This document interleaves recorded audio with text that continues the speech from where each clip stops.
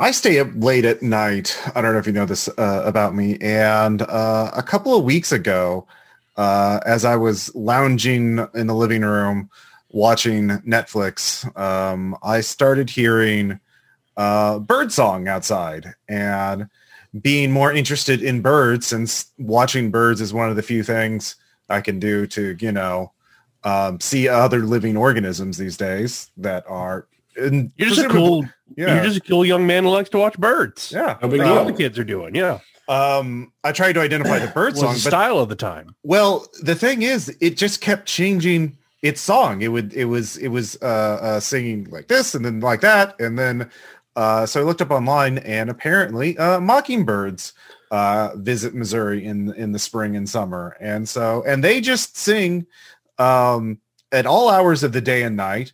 And they can memorize up to 200 different bird songs, and they just so it's just a bird screaming into the darkness, not knowing who's going to hear it, and just saying whatever random thing comes to mind. So as a podcaster, I've never identified with a bird more in my life, and so I would like to cheers to the mockingbirds. I will cheers on the condition that you find a sort of natural nook in a nearby tree and leave shiny things around so that your neighborhood shut-in might protect our podcast. Yeah, so I will endeavor to do so. Okay, so cool. Cheers. Cheers. Tink.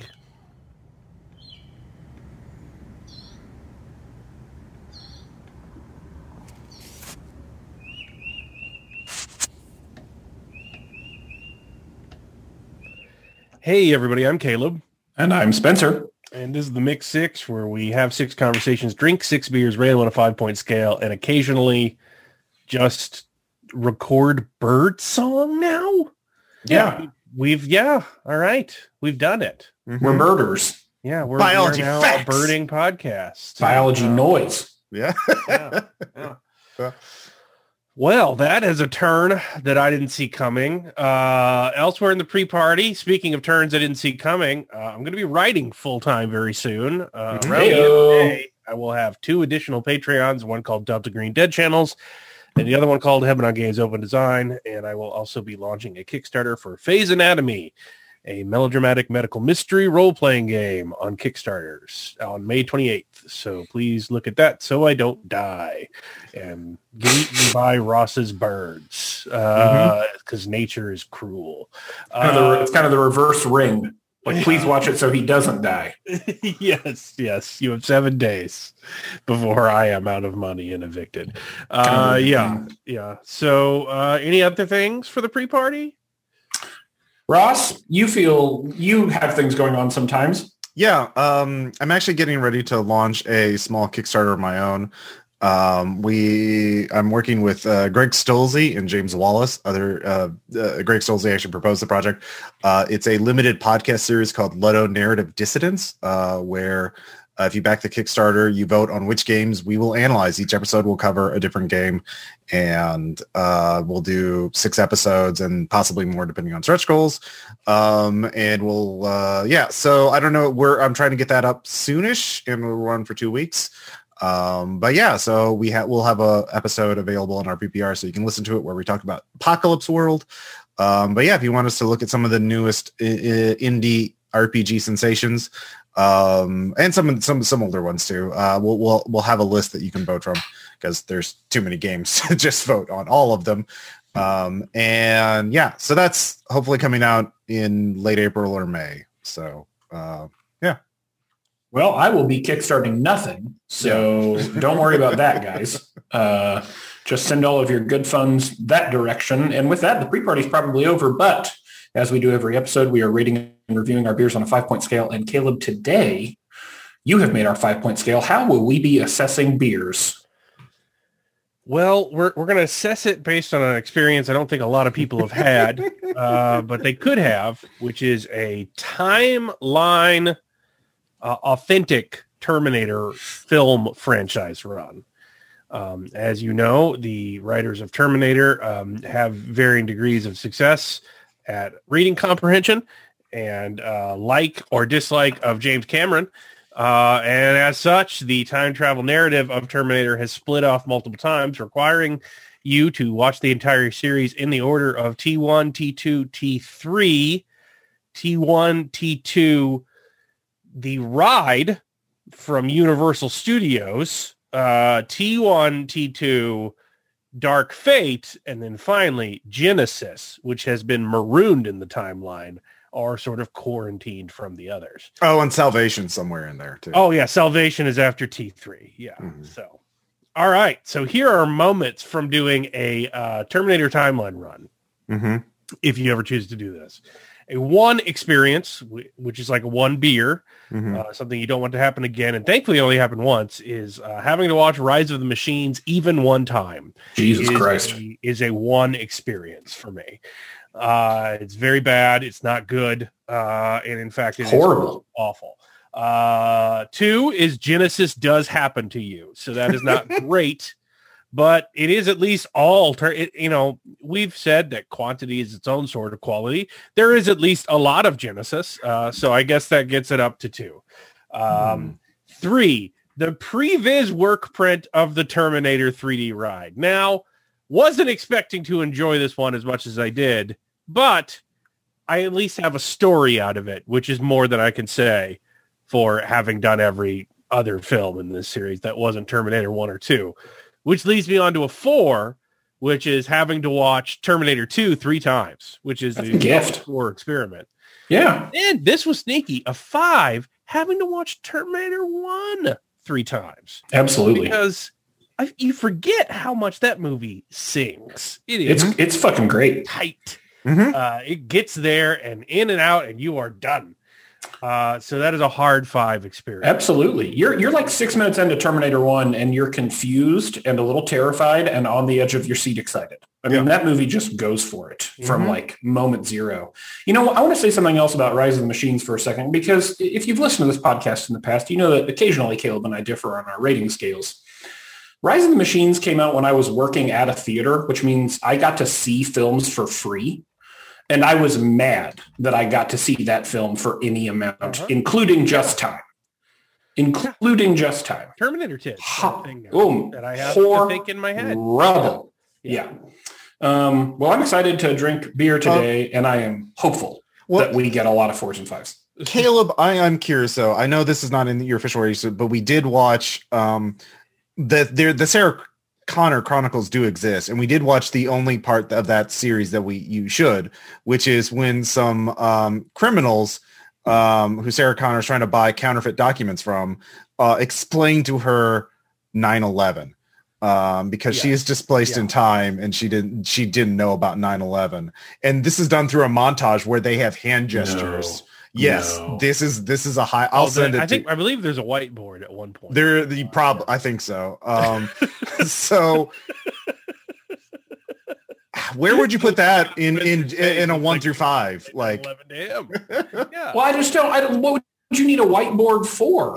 Like, she's displaced in time, but she obviously knows what buildings and planes are. Like, that's it. I think it's to explain the effects of why it's harder to get forged documents now. Minimum hand motions. There's definitely hands with the flying into the hand. Is that a 3 or a 4 or something?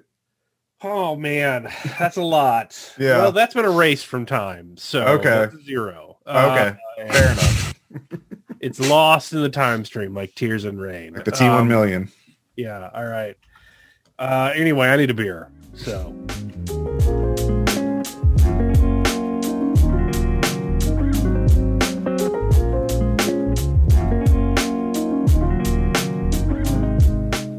Hey, Spencer, what are you drinking?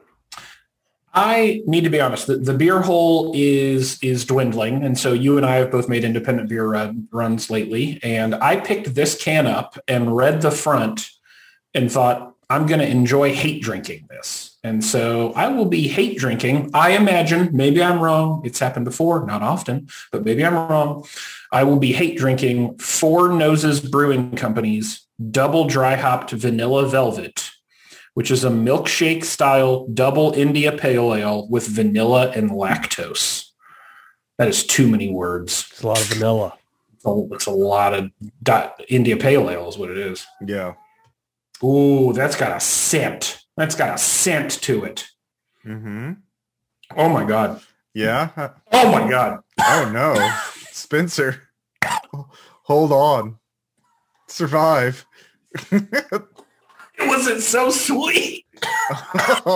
What's happening? It's just coughing. Oh my God. It's a bad IPA that's really sweet because of the vanilla. Ugh. Oh my God. Oh, that doesn't look good. No. Oh, it's like I threw up Robitussin. Oh. That medicine he tastes? Oh, yeah. Okay. Well, So what's that? It comfortably arises in machines. Oh my God. It is a double. So you get all of the double dry hop. Like Skynet's back. That's right. You get all of the double dry hopped, and then sitting both on top and below that is like artificial sweetness. Mm-hmm. And so it's like someone picked up your double dry hopped IPA and poured a bunch of like Splenda in there, and they were like, "Here you go, have at it." And fuck you! Too much Splenda. So, yeah. Fuck you. Anyway, what are we talking about? God, this was your suggestion, and honestly, my mind is broken. So okay. So this is a dissecting our fun. Right. We haven't had a chance to play anything because pandemic, not pandemic, but we did play pandemic. There's a lot. Oh man. Anyway, I think there's a new question you should add to your getting to know a fellow board gamer question list, and I think it should be your Bill and Ted game.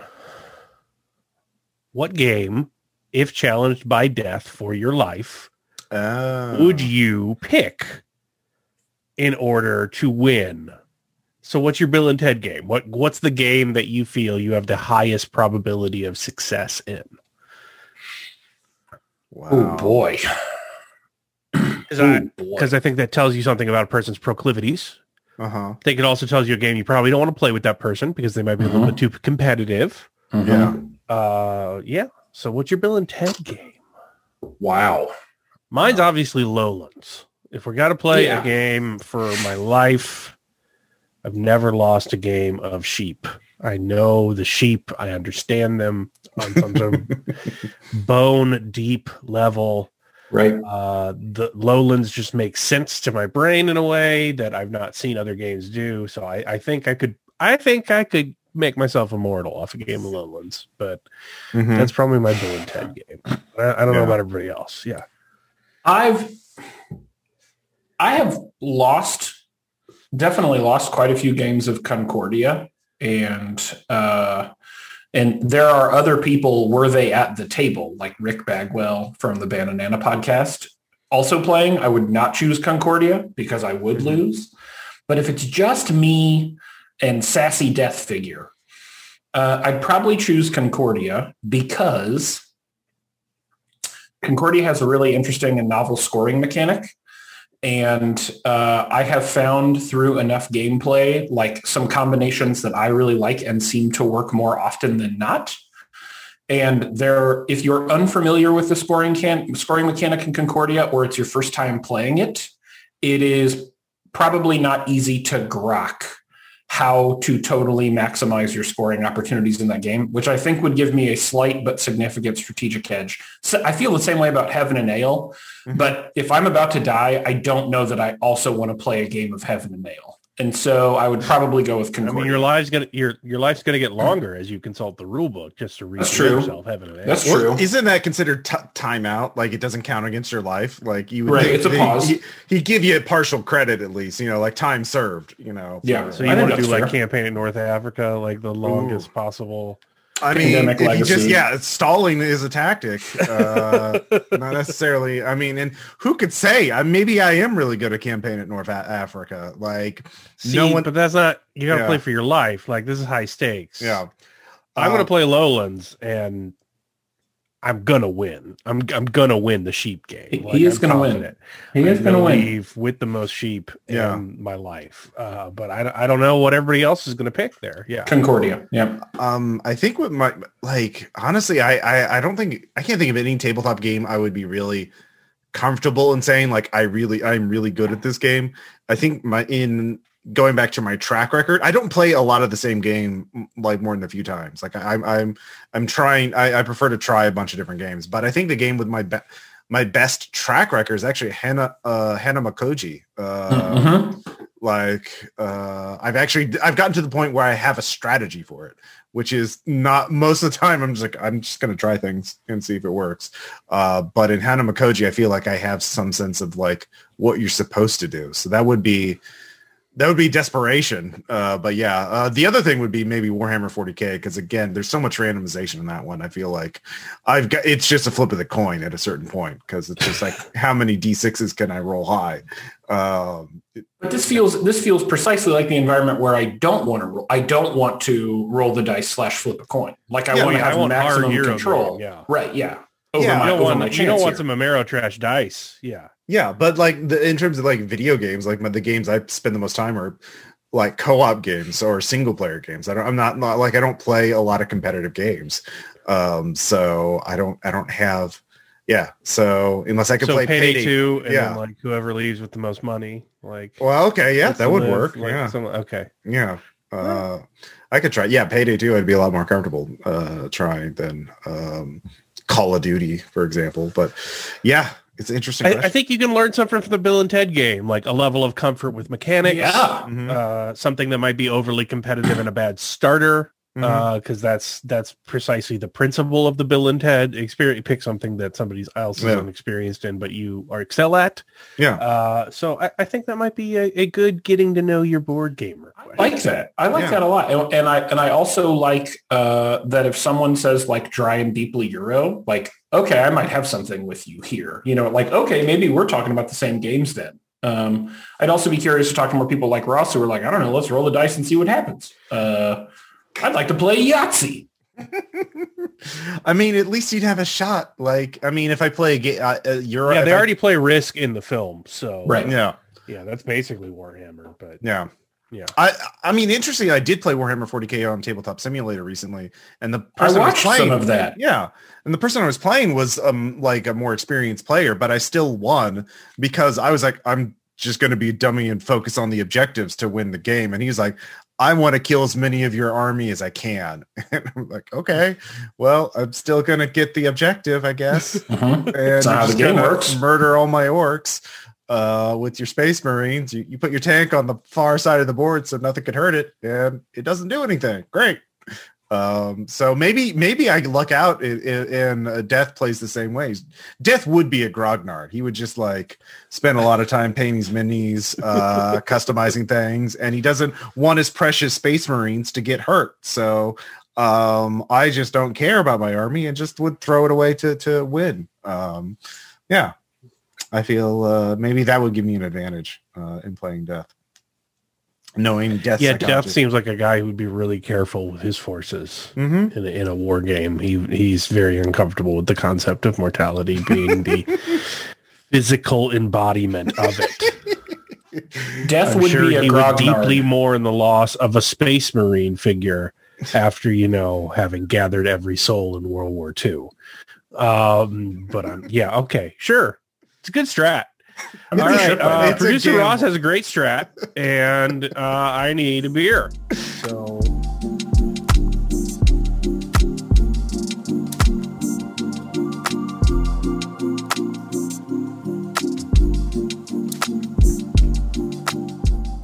Caleb, what beer is that? Well, I'm going to try from Pipeworks Brewing Company, the Cryo Citra, an Imperial India Pale Ale with Cryo Citra hops. So lots of big IPAs today. Yeah, the allergy be hitting different today. Mm-hmm. So my taste buds are all kinds of fucked up. So maybe this will be good. Mm-hmm. Let's see. At a minimum, maybe you won't be able to taste it. Like, I think that's probably the best outcome here. Mm-hmm. Nope, he can taste it. That is a face that just punching right through. It's Imperial. Mm-hmm. I don't know why anyone needed that for an IPA in the first place, or in this degree, but it certainly is there. So, I'm going again. Mm-hmm. It's like Space Marines punching your tongue. Very Imperial. A game of 40K with death. It's not that eventful. Okay. It's a Genesis happens to you. Yeah, it is the fucking Gestalt Terminator movie. It is a 2. Yeah. So Rip. Meh. Anyway, what are we talking about? This was tied for your number one vote getter this week. This was a mistake. And our mistake topic is sneaky anniversaries. 900 beers, a year in quarantine, etc. And my guess here, Caleb, is that the mistake is celebrating things like that. Yeah, so the last beer was the 900th beer. Wait, which beer? The last beer you just drank. That was beer 900. What? I wasted beer 900 on Four Noses Brewing Company's double dry hopped vanilla velvet. Yes. Yeah, that was beer 900 that you just drank with your mouth. Yeah. Did you know? See, it doesn't feel good, does it? This? It doesn't feel good. Sneaky anniversaries. No one likes them. It's a mistake. That was the fucking bit here, Stokes. Look at the episode title. Yeah, it says like 900-ish bottles of beer on the wall. That's the best count we've ever had. 900-ish is as close as we're getting. We're accepting it. So I'm just saying, if you're not planning on an anniversary, it's never welcome. And it doesn't matter what it is. And I just keep running into this a lot lately. Not the 900 beers thing so much, but like, hey, we started the tub a year ago today. It's just like, oh, God.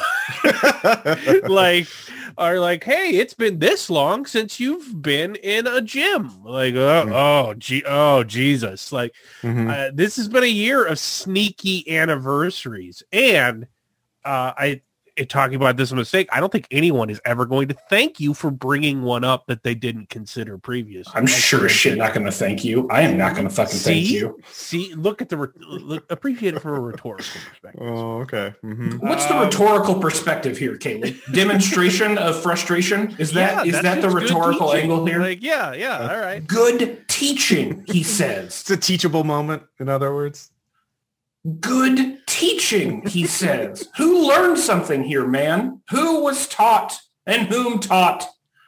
Who did the teaching? You learned that I'm drinking the 901st beer, and it's a meh IPA. Yeah. I am not happy with you, man. I am. Like, I'm not mad. Also, like, the last time you did this garbage, which, by the way, you've done this garbage a few times, so who really learned here? Not me, obviously. I didn't handle it well. It snuck up on me, too. I was like, we got to be getting close to it. And then I checked it out. I was like, oh, no, wait. It's the very next beer we drink. Yeah, cool. It snuck up on you so much that you knew about it and didn't tell me. Very sneaky, indeed. I did tell you, though. It was not the sneaky thing here, Stokes. Well, yeah, but I mean, very shortly after the fact. I didn't tell him this morning. I didn't tell him at midnight. I didn't tell him at like 1 a.m. Like, yeah. Also, like, no, man, fuck. And then putting this segment after that and then being like, well, like that was the 900th beer you just consumed. The one you almost threw up on your desk. See, it's a bad idea. See, it's always a mistake. You could have warned him ahead of time. Yeah, and then it wouldn't have been a sneaky anniversary. So here's the lesson. All right. Okay. We're in a time where we have not seen each other or done things in a very long time. Or we've been doing things that we never quite expected we would be doing for a very long time with frequency we never imagined. And I'm just saying, no one likes anybody pointing that out to them when they're not ready for it. And it doesn't matter what it is. I'm happy to drink 900 beers with my friend. He doesn't give a shit because it's a surprise anniversary. No one likes that reminder of mortality. They need some sort of like runway to lead up to it, or else they panic. They don't like it. I'm not saying Spencer specifically. I brought it up because I've been there. Yeah, I've been there all year. So that's my this was a mistake, which was your number one vote getter, by the way. So yeah, I don't care how fucking topical this was, and normally you don't either. So just cut that crap out. Do you know what the mistake was here? Being a sneaky son of a bitch. It had nothing to do with the surprise anniversary. It had everything to do with hiding that was beer 900. The mistake was you, man. You made a mistake. Ah, fucking hell. Anyways, don't do that to people. There, to Caleb's point, what a rhetorically prescient observation. Transference involved? Is he like, yeah, it's just not psychologically good for people. So I just want to tell everybody that. Yeah, so. Really? You're making this about Spencer, not you. Yeah. Another mistake, Caleb Stokes. You're fucking full of them right now. You're a goddamn mistake hound. You're just hanging all over you. We just need to hug and record in person again, and it'll all be better. Mm-hmm. I do not want to hug you right now. I really don't. There's beer in my fridge I was looking forward to drinking, and there's beer in my fridge. You even let me preamble about hate drinking this thing. You could have stopped me there and said, hey, before you hate drink that, this is a milestone beer. You might want to enjoy it. Okay, hold on. What was the 800th beer? Blue Moon in a can. What was the 700th beer? Don't remember, but I was mad that you didn't tell me. What was the 500th beer? Something good. Yeah. Burned in memory, huh? Mm-hmm. It's like the stars on the CIA wall. Yeah. We will never forget these. Yeah, that's right. Whatever exactly. I drank one times. Yeah. Mm-hmm. It's fine. It's lost. It's lost to memory now. Blue Moon in a can happened at home during quarantine over Zoom, but I got a chance to choose it. I knew what I was doing.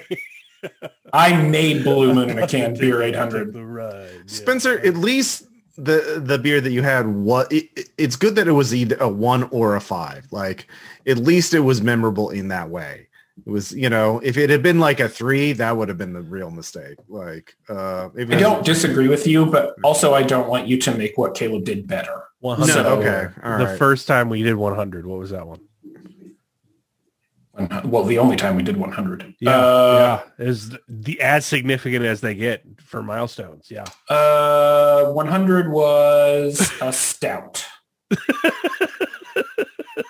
Narrowed it down. Statistically, pretty good chance. Yeah. I feel strongly that I might be onto something there. All right. Well, I rest my case. Mm-hmm. So producer Ross should get a beer.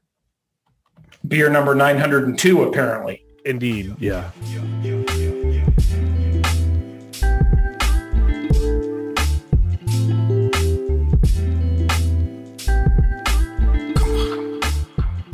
Producer Ross, what are you drinking? This is from Public House, and this is Cabra Loca, an espresso milk stout with dark spiced chocolate, cayenne, coca, and cinnamon. I hate everything about that. The cinnamon might liven things up a bit. Yeah, cinnamon could be something in there. But espresso is just too much for me, man. Yeah. I can't even do like an espresso roast anymore. It's just too much. Yeah, it's like a tart kind of chocolate flavor.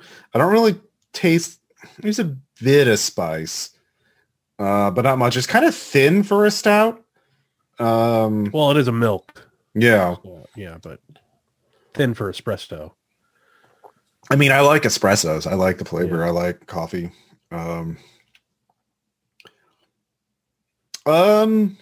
Energy system, buddy. Yeah, it's fine. It's not bad. Like, I would give this a 3, which is the work print, I believe. Correct. Yeah.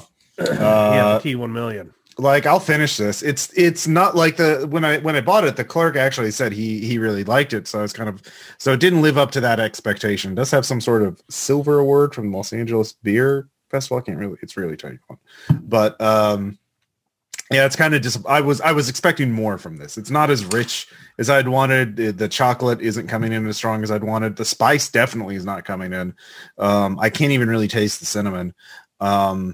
So, I mean, yeah, the chocolate and coffee are there, but it's just kind of, yeah, I guess the milk is thinning it out a little. I don't know. Russ raises an interesting point. We buy a number of beer. In fact, by some count, we've had over 900 of them now on this podcast.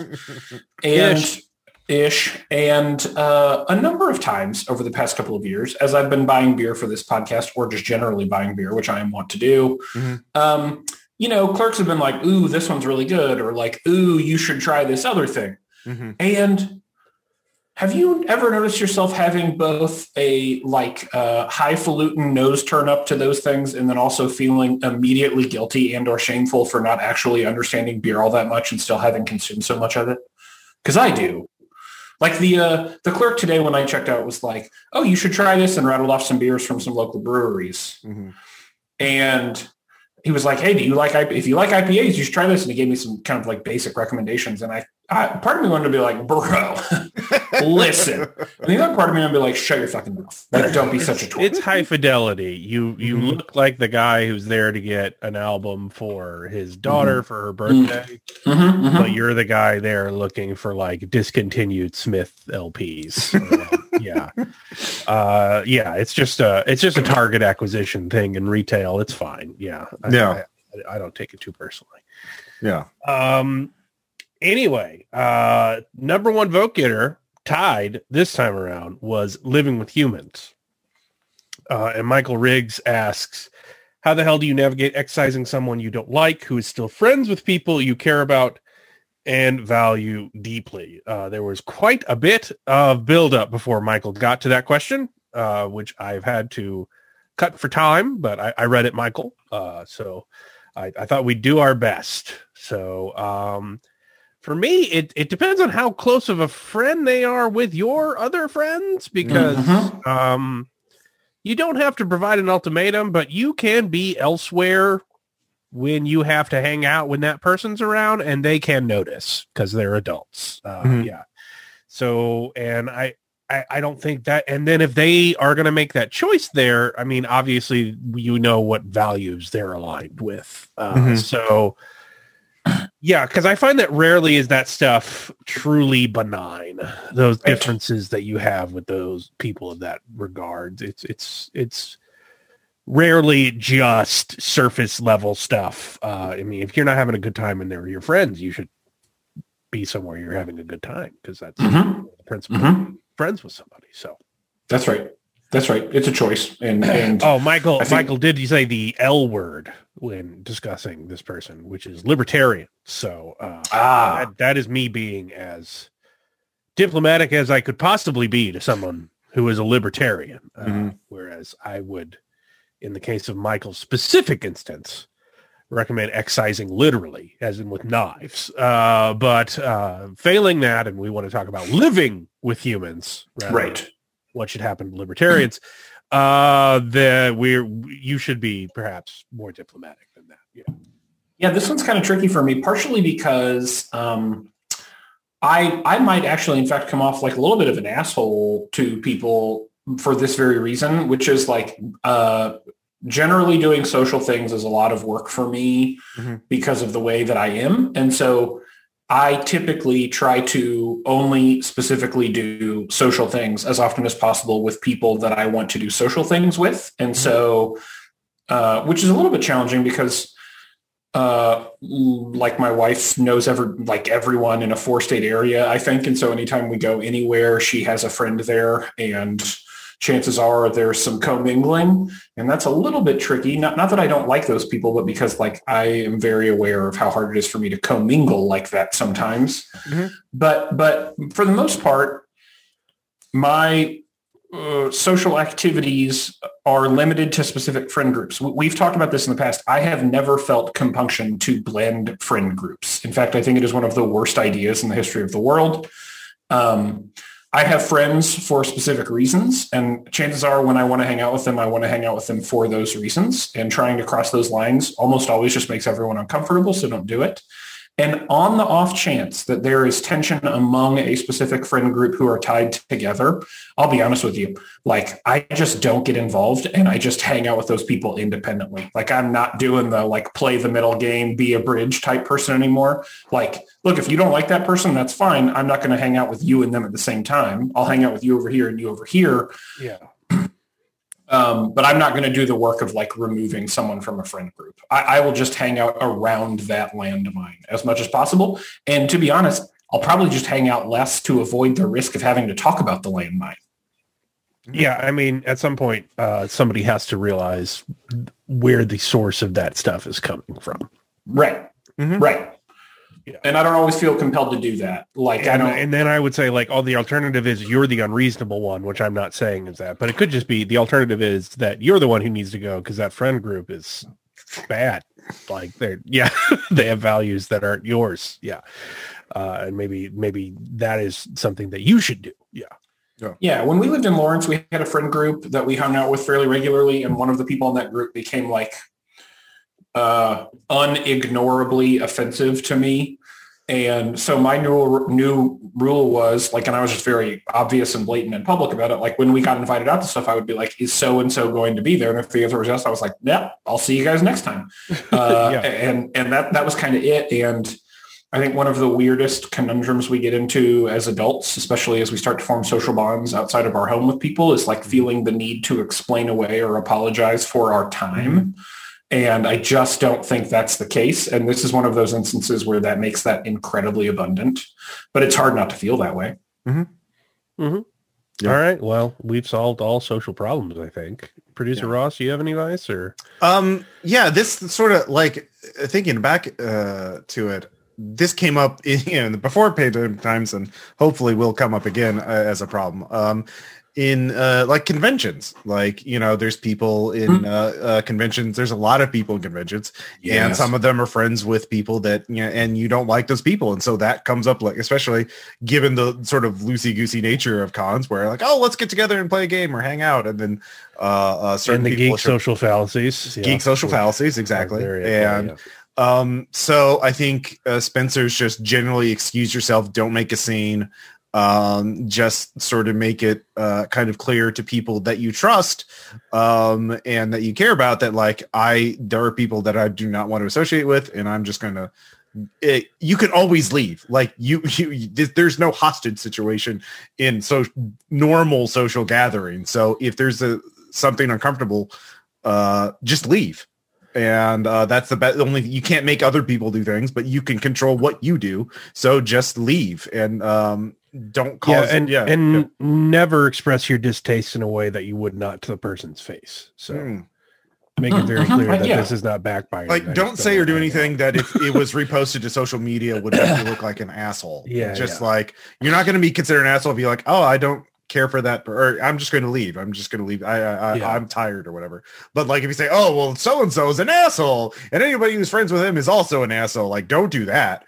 Don't cause drama. Don't make people feel bad. But I would also be more explicit. Like, if someone asks explicitly, I would someone give an you explicit answer. Care about their opinions, not just any asshole, but like a person. Well, we're assuming a friend group here. We're not assuming like, I've tripped and stumbled into CPAC. Well, I mean, it's important to know, like, it turns out I'm not part of this crowd. Like, someone, I guess, like, be aware of people who have tendencies to be gossips and like generate drama on their own. Don't give them fodder. But for people who trust and aren't going to be like spreading, gossip for the sake of gossip.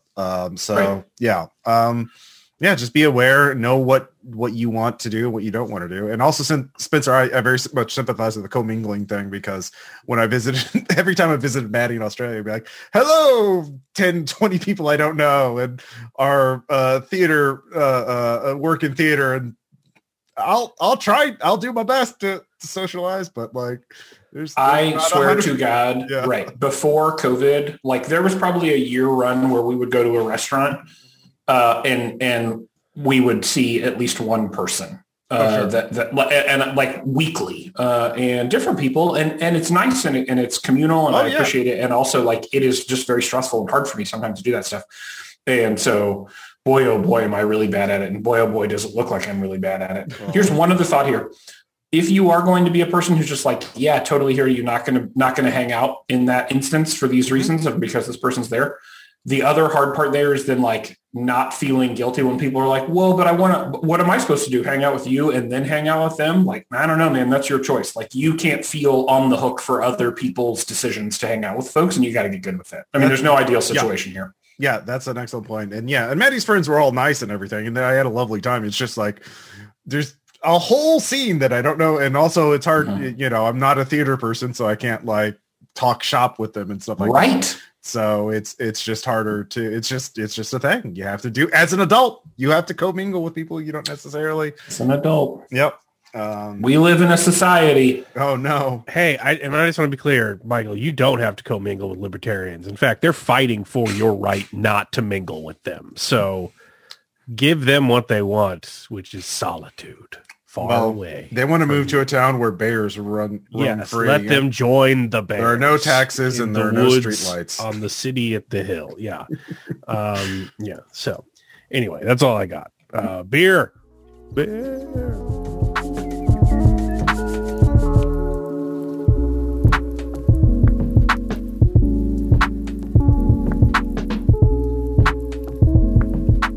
Spencer, what are you drinking?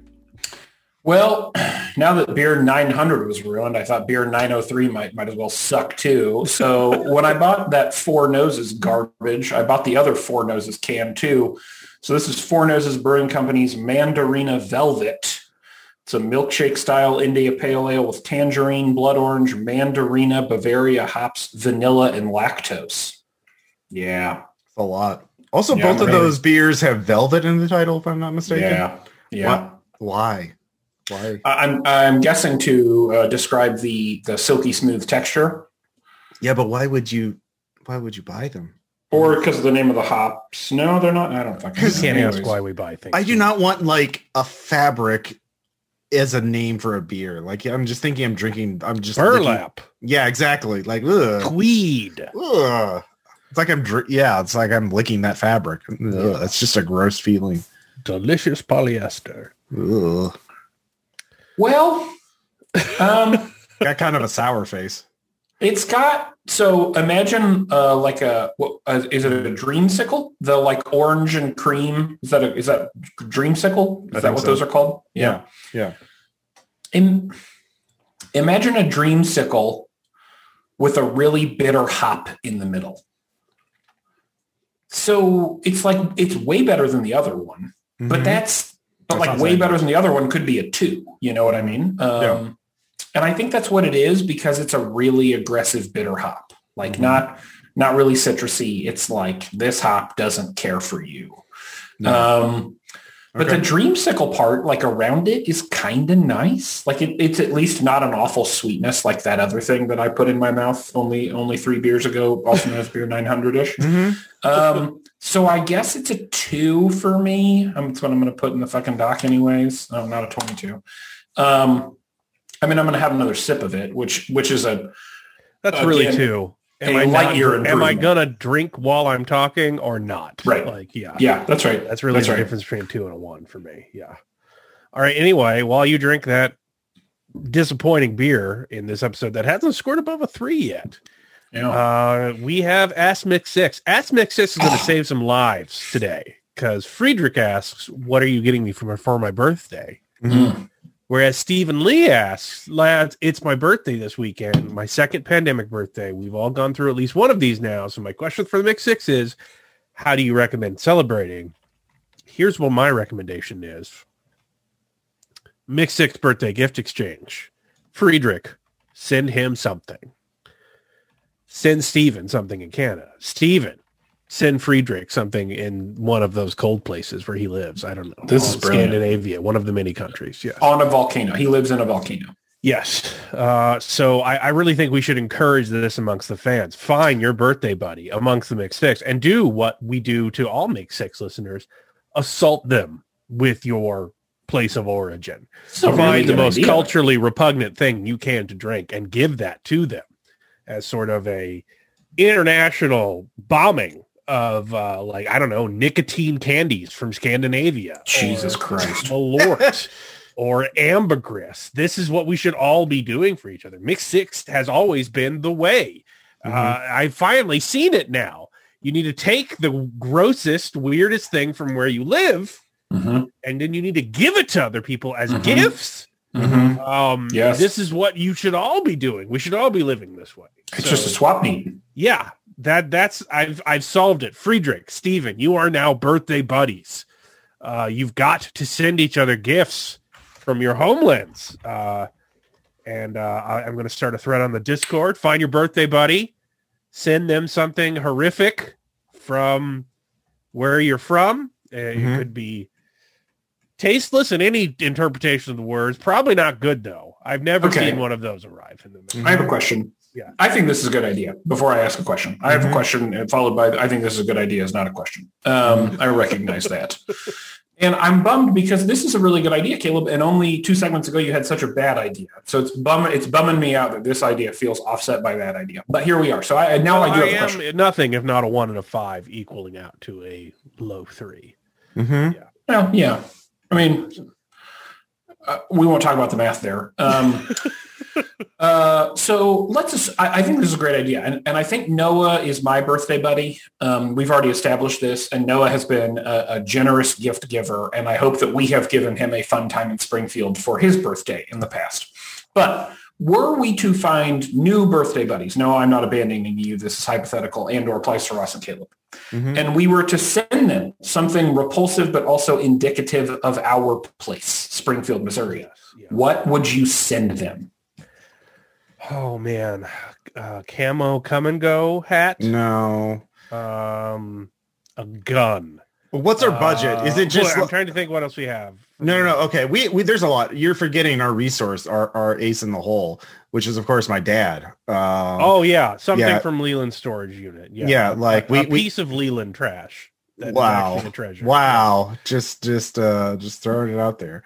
I mean, you gave me a biplane made of Sprite cans. Ross. Yeah. Do you remember what he gave me during the same gift exchange? Yeah, it was what he described as a boomerang, but to be clear, was a tongue of wood. Yeah, it was just a slot of wood from a piece of furniture. Yeah. Yeah. What about Springfield's own Robert E. Smith? Like, how about a hand-painted guitar? I posted the photo. You could see in the on our channel in the Discord. There's things like that. It depends on what is our budget. Like, how rare can we go? Like, that would be between you and your birthday buddy. Yeah. Right. Yeah. You guys got to work out your swap rate. But I just think that like there have to be. So first and foremost, this whole notion of it being repulsive is kind of like, because there are things that I think would be kind to send from Springfield to other places. But given that we're not going to do that, I would wonder about, like, Springfield has an annoying amount of like popcorn tins. Okay, it's not like Jared Leto repulsive though, because our fans are like, what is? Yeah, right. But it's the Mix 6 brand of repulsive, which is like, hey, I heard you're into beer. Here's the worst beer I could humanly find. And you know what? It's interesting. Or I heard you're into movies. Here's the dumbest movie I've ever seen. Or, you like art. I found this in a thrift store. I could send them a copy of my movie. I think we just need to carry on the tradition of aesthetic terrorism forced upon us by our producer to the masses, mimetically, in a sort of viral spread in duos. Yeah. Yeah. And then we could give out an award, I suppose, is what I'm saying. And is the title of my new self-help book. Find your inner Leland. To gift you trash from your own subconscious. That's what you need to be healthy. 12 Rules for Life from the Mix 6. Yeah. Ooh, that's another segment. We should write 12 Rules for Life. 12 life rules from Leland. Yeah, from Lee. Oh God, no, that's dangerous. The Leland Chronicles. Yeah, Leland also, one of the things he also has is a collection of hillbilly artifacts. I sent other like little hillbilly statues and things. Like Jeff. We should send someone like a Precious Moments angel. Like Precious Moments is like a Missouri, like Branson. Yeah, there's a lot of stuff. It's functionally local to here. I mean, that'd be terrifying and awful. Sam from Alaska gave me a bear claw once. That was cool. Yeah. You mean like a donut? No, like an actual claw from a bear. Oh, wow. I tried for years to think of a story about how I might get that authentically, other than a person gave it to me at a convention for writing elf games. Right? I gave up, but I got it, and it's rar. I I mean, the fact that you got I could make like a necklace games for it and look like a really disappointing Jason Momoa cosplayer. I was going to say like strip mall karate dojo sensei. Yeah, that was what it would read as. I'd be going for Jason Momoa. I'd be landing at strip mall karate. On a good day. Yeah. A low 3 as it were. So I think we solved everyone's birthday. Birthday buddies coming soon to the Mix 6. Birthday buddies, aesthetically terrorize everyone within reason, with kind, international white elephants. There we go. Yeah. All right. Moving on. I'm firing at all cylinders. We're solving the world's problems. What's next? Oh, I need beer.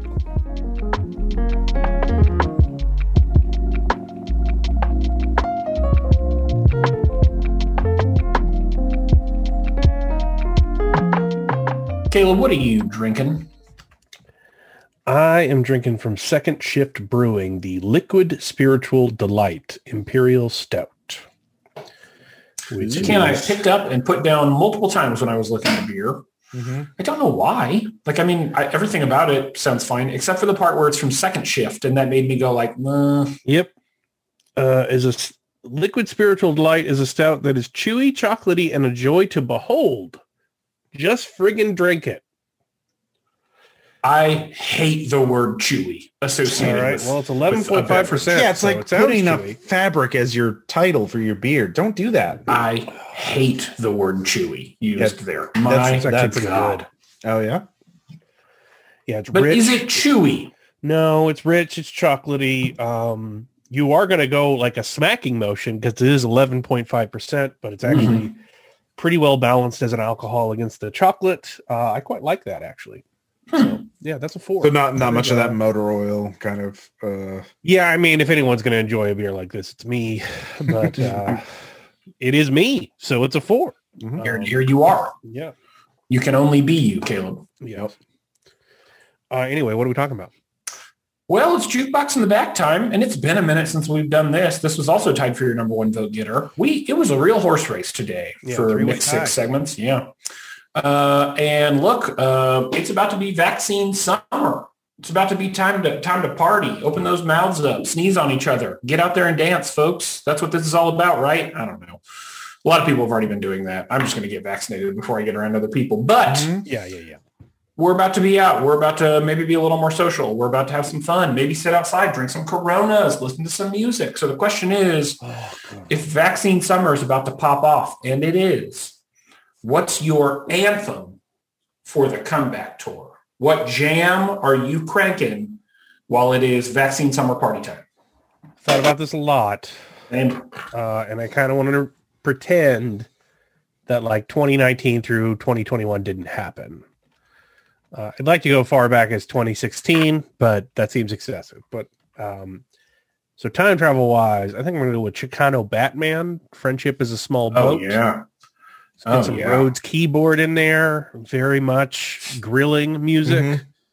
Now if I wanted to go deeper into the past, like of my youth, I'd go for like MGMT or something.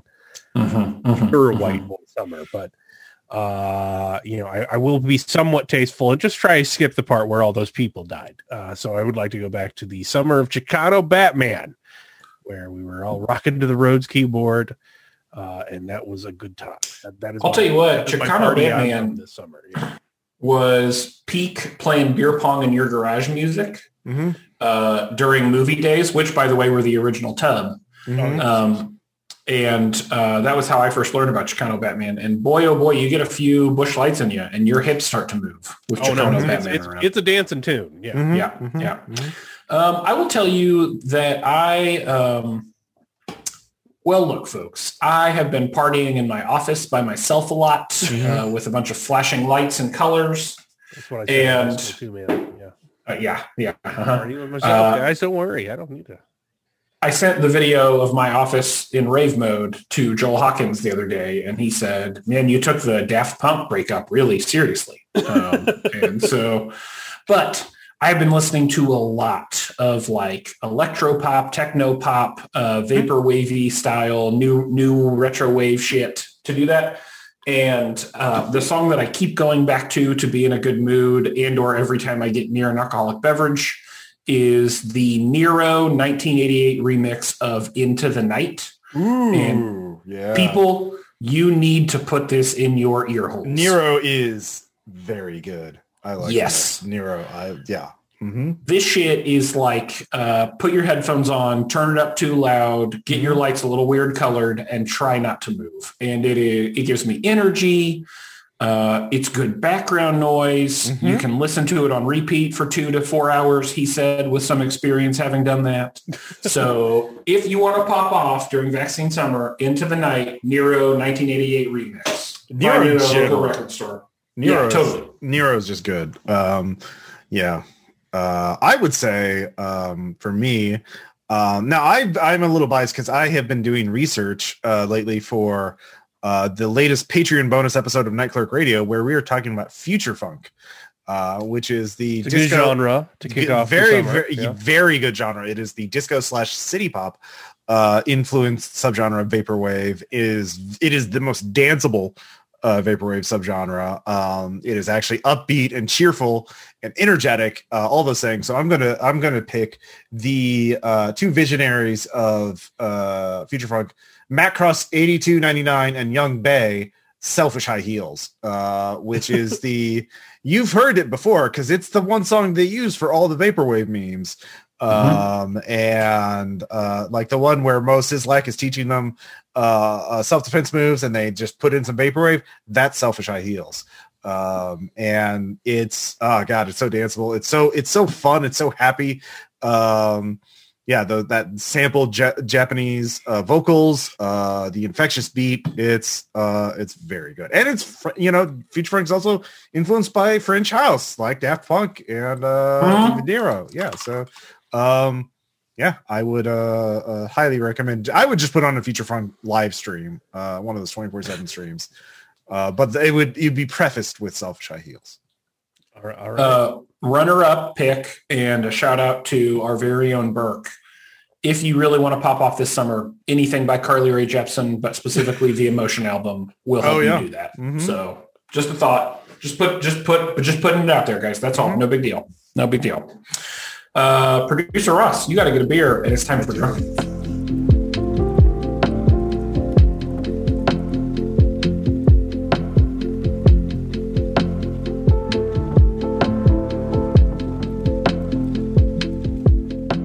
Producer Ross, what are you drinking?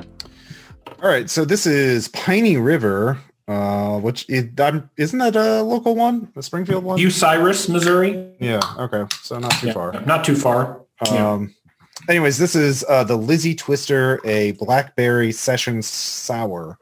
An ale brewed with blackberries, obviously, and very strong floral scent. Piney River makes really good floating beers, like light drinkers. Yeah, that is their Fraser ale. Yeah. It is light. There's definitely a blackberry taste. Very sour. It's not overpowering. It's good.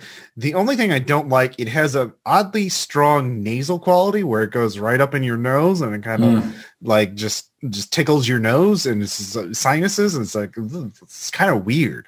But it's still drinkable. I got a 6-pack of these. They didn't have singles and I've finished 4 of them already. So, I'll keep drinking it. So I'm going to give this a 3. It's good, but that nasal thing keeps it from being a 4. Right. Have you had beers like that? It just goes. Yeah. A lot of beers, the carbonation can be a little heavy and it messes with you retronasally. Yeah. Yeah. Yeah. That's a good way of putting it. So yeah, I guess it's a little too strongly carbonated. Of course, right now I would like a beer to take a, fucking Roto-Rooter to my sinuses. So. Right. You can use it for clearing you out. Piney River also made a beer for a little while. I don't know if you guys remember the popularity of their Black Walnut Wheat. We may have even had it on the podcast years ago. It may have been one of the first beers we tried even. But for a hot minute, that beer was everywhere in this area. It was the beer. Someone had just discovered beer. And it went away quickly. I think they had a couple bad batches come out maybe and then bingo bango. But anyways, we're in Drunk Enough. Admittedly a weird topic, and I can't tell you how little I care about its weirdness. So let me tell you the impetus. Caleb and Sarah recommended to Brandy and I these little fidget toys that are little like rings that you put on your finger, and they kind of look like what are those called? Slinkies that have been circled, and they're just little ring guys, and you just roll them up and down your finger, and it makes they're scrunchies for your finger, metal scrunchies for your finger. And it is a fidgety, anxiety relieving, like stress ball for each of your fingers. Mm-hmm. And Brandy ordered a 12 pack immediately, and I was like, "No, I'm good. I don't need one of those." And then I realized one day after I stole one from her, just out of curiosity, how I used it all day. Like unintentionally, totally unconsciously, that thing was just, I'm doing it right now even. I was just rolling that thing up and down my finger. Mm-hmm. And I thought, well, this is weird. And then I started thinking about, now, wait a minute. I'm not doing this, but normally what I would be doing right now is flipping my pen. And it really struck me how much of a fidgeter I am, even though I never got into like fidget spinners or fidget cubes. And frankly, I found them like a little bit annoying and loud, but I'm a fidgeter. And it really caused me the last couple of days to think about how much more I have fidgeted over the last year working in the same room in my house for 14 months. And so I wanted to take a minute. I know we've talked a lot about all of the ways that we're dealing with all of this, and that's totally fine, and I totally get what we're doing. But I'm wondering if you guys don't have any little coping mechanisms, I guess is the nicest way I can describe something like this. Any little coping mechanisms that you've developed specifically over the last 13 or 14 months that you find yourself interacting with more all the time, especially if they are weird and or dumb little things like rings that you put on your finger. Okay. I don't have, I'm twitchy with my legs. I got twitchy legs. That's about it. But aside from my usual stuff, I haven't adapted any new stuff. Now the ring thing is pretty amazing in that it's one of those sensory things that doesn't make me want to throw up because I have weird sensory issues. So with food, with all sorts of stuff, and with certain textures on my skin, and it's pretty rare. It's pretty rare, but I do like the sensation of the little ring thing for certain. In terms of fidgety, though, I just don't think. I think I'm just too lethargic to be as fidgety as in terms of like needing an object for it. Mm-hmm. Just because I'm just wired too slow. I mean, I'm up constantly. I never sleep, but I don't fidget while I'm doing it. It's just So I'm pretty sloth-like in my demeanor, except for the occasional twitching leg. So I don't think anyone would describe me as fidgety. Yeah. It's interesting because like I've spent enough time around Caleb over the last God knows however long, 17 years. That's the math. I can tell when you're feeling fidgety. Like you look around and I can definitely tell when like Caleb would like to be in a different place right now.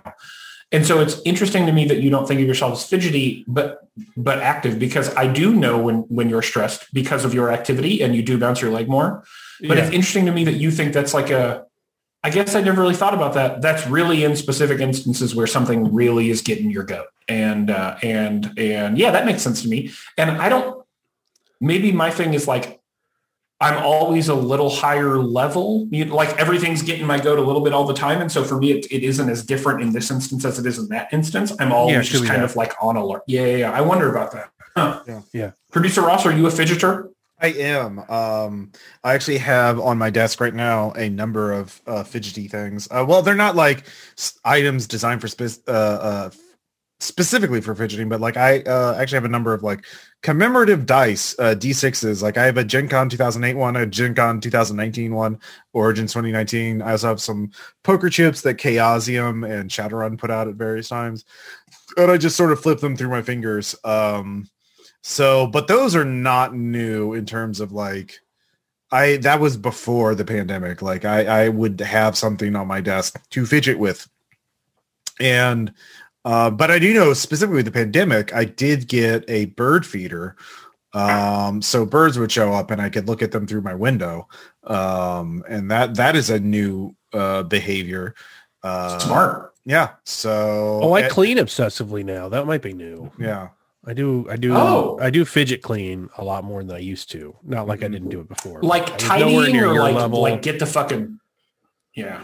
No, like straightening, organizing is a lot of cataloging of things that were previously in jumbles. I've done a lot of that stuff. So yeah, I'm limited in what I can clean because certain amount of stuff will stir up cat hair, and then yeah. So yeah, I also did get a cheap webcam security camera and put it on my windowsill pointed at the bird feeder so I could watch the birds and see if they were there when I wasn't near the window, even though it's just in the other room. I didn't want to necessarily, if I go to the window, maybe the birds see me and they fly away.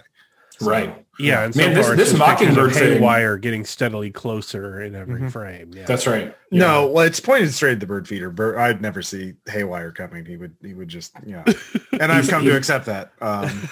He's already there. Highlighted that was that I found out raccoons visited me. They're in my neighborhood. I did not know there were raccoons in my neighborhood.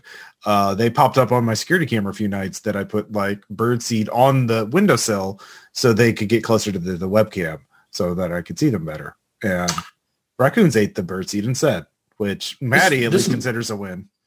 Mockingbird thing is really coming full circle here. I did set up, I got a Google Nest doorbell and then I got a Google Nest outdoor cam for our backyard and set those up over the last couple of months. And I will tell you, like, it actually has been fascinating, just like being able to open an app and like, what's going on in my backyard? And we have a lot of wildlife in our area. We're in an older part of town. There's trees fucking everywhere. And so we do get a lot of wildlife, and it is kind of fun to like get a notification like, hey, there's some shit in your driveway. And it's like, well, look at that little guy. Well, we get a lot of possums. It's not really been a fidget it has, I guess, been a little bit of a soothing thing. To know more what's going on in my house, but my fidgeting has increased exponentially. And I think part of it is like, I wonder how much of it too, I've been thinking a lot about this. Is it because I'm in Zoom meetings all day and there's no physical interaction with people, which for a hot minute I thought was great. And now I'm so over fucking Zoom and so part of me is wondering like, if this isn't just I need some physical interaction with humans. And so when I'm looking at people on camera and not getting that, I'm at least getting some physical interaction here. And I don't know if it's that, and whatever degrees I do have, I don't have those degrees. So I couldn't tell you what's actually occurring here, but I'm fidgeting more. And if it's not flipping pens, it's running this little fucking ring up and down my finger. And I'll tell you what, it feels great. I love it to death. Can't recommend them enough. Y'all should get some. They're like $5 on Amazon for a pack of 10 or 12, and it is worth every penny. Also, you'll fucking rub your finger raw. Trust me on that. I'd be curious if anybody else has adopted any new fidgeting habits and or has y'all out there. Y'all getting squirrely yet?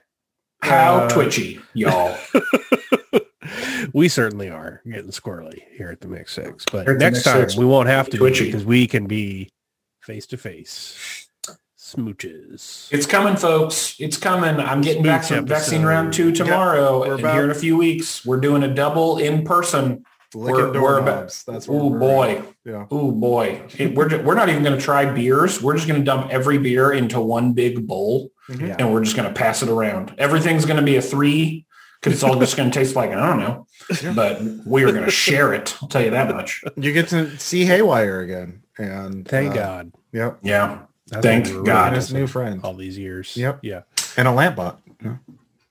Oh, and Lampbot. Well, here we go. Well, folks, thanks so much for listening to this episode of The Mix 6. If you've stuck around for all of this, then good on you. We can't tell you how much we appreciate your time, energy, and effort. And if you really like this episode, but you aren't yet a patron of The Mix 6, don't forget that you can go to patreon.com, look for The Mix 6 podcast.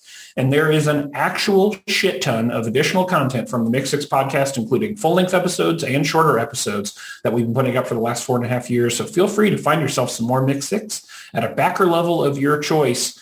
Don't forget, you can always find us on the social medias, Twitter, Facebook. Sure, you can find us on Instagram and YouTube. That's youtube.com. And if you forget any of that, just go to our website, www.themixed6.com. And lastly, if you're listening to this in a podcast streaming application, don't forget to rate and review us so other people can find the Mix 6 podcast. That assumes, of course, you enjoyed this. Caleb looks like he's going to die from allergies, so I'm going to get us out of this episode.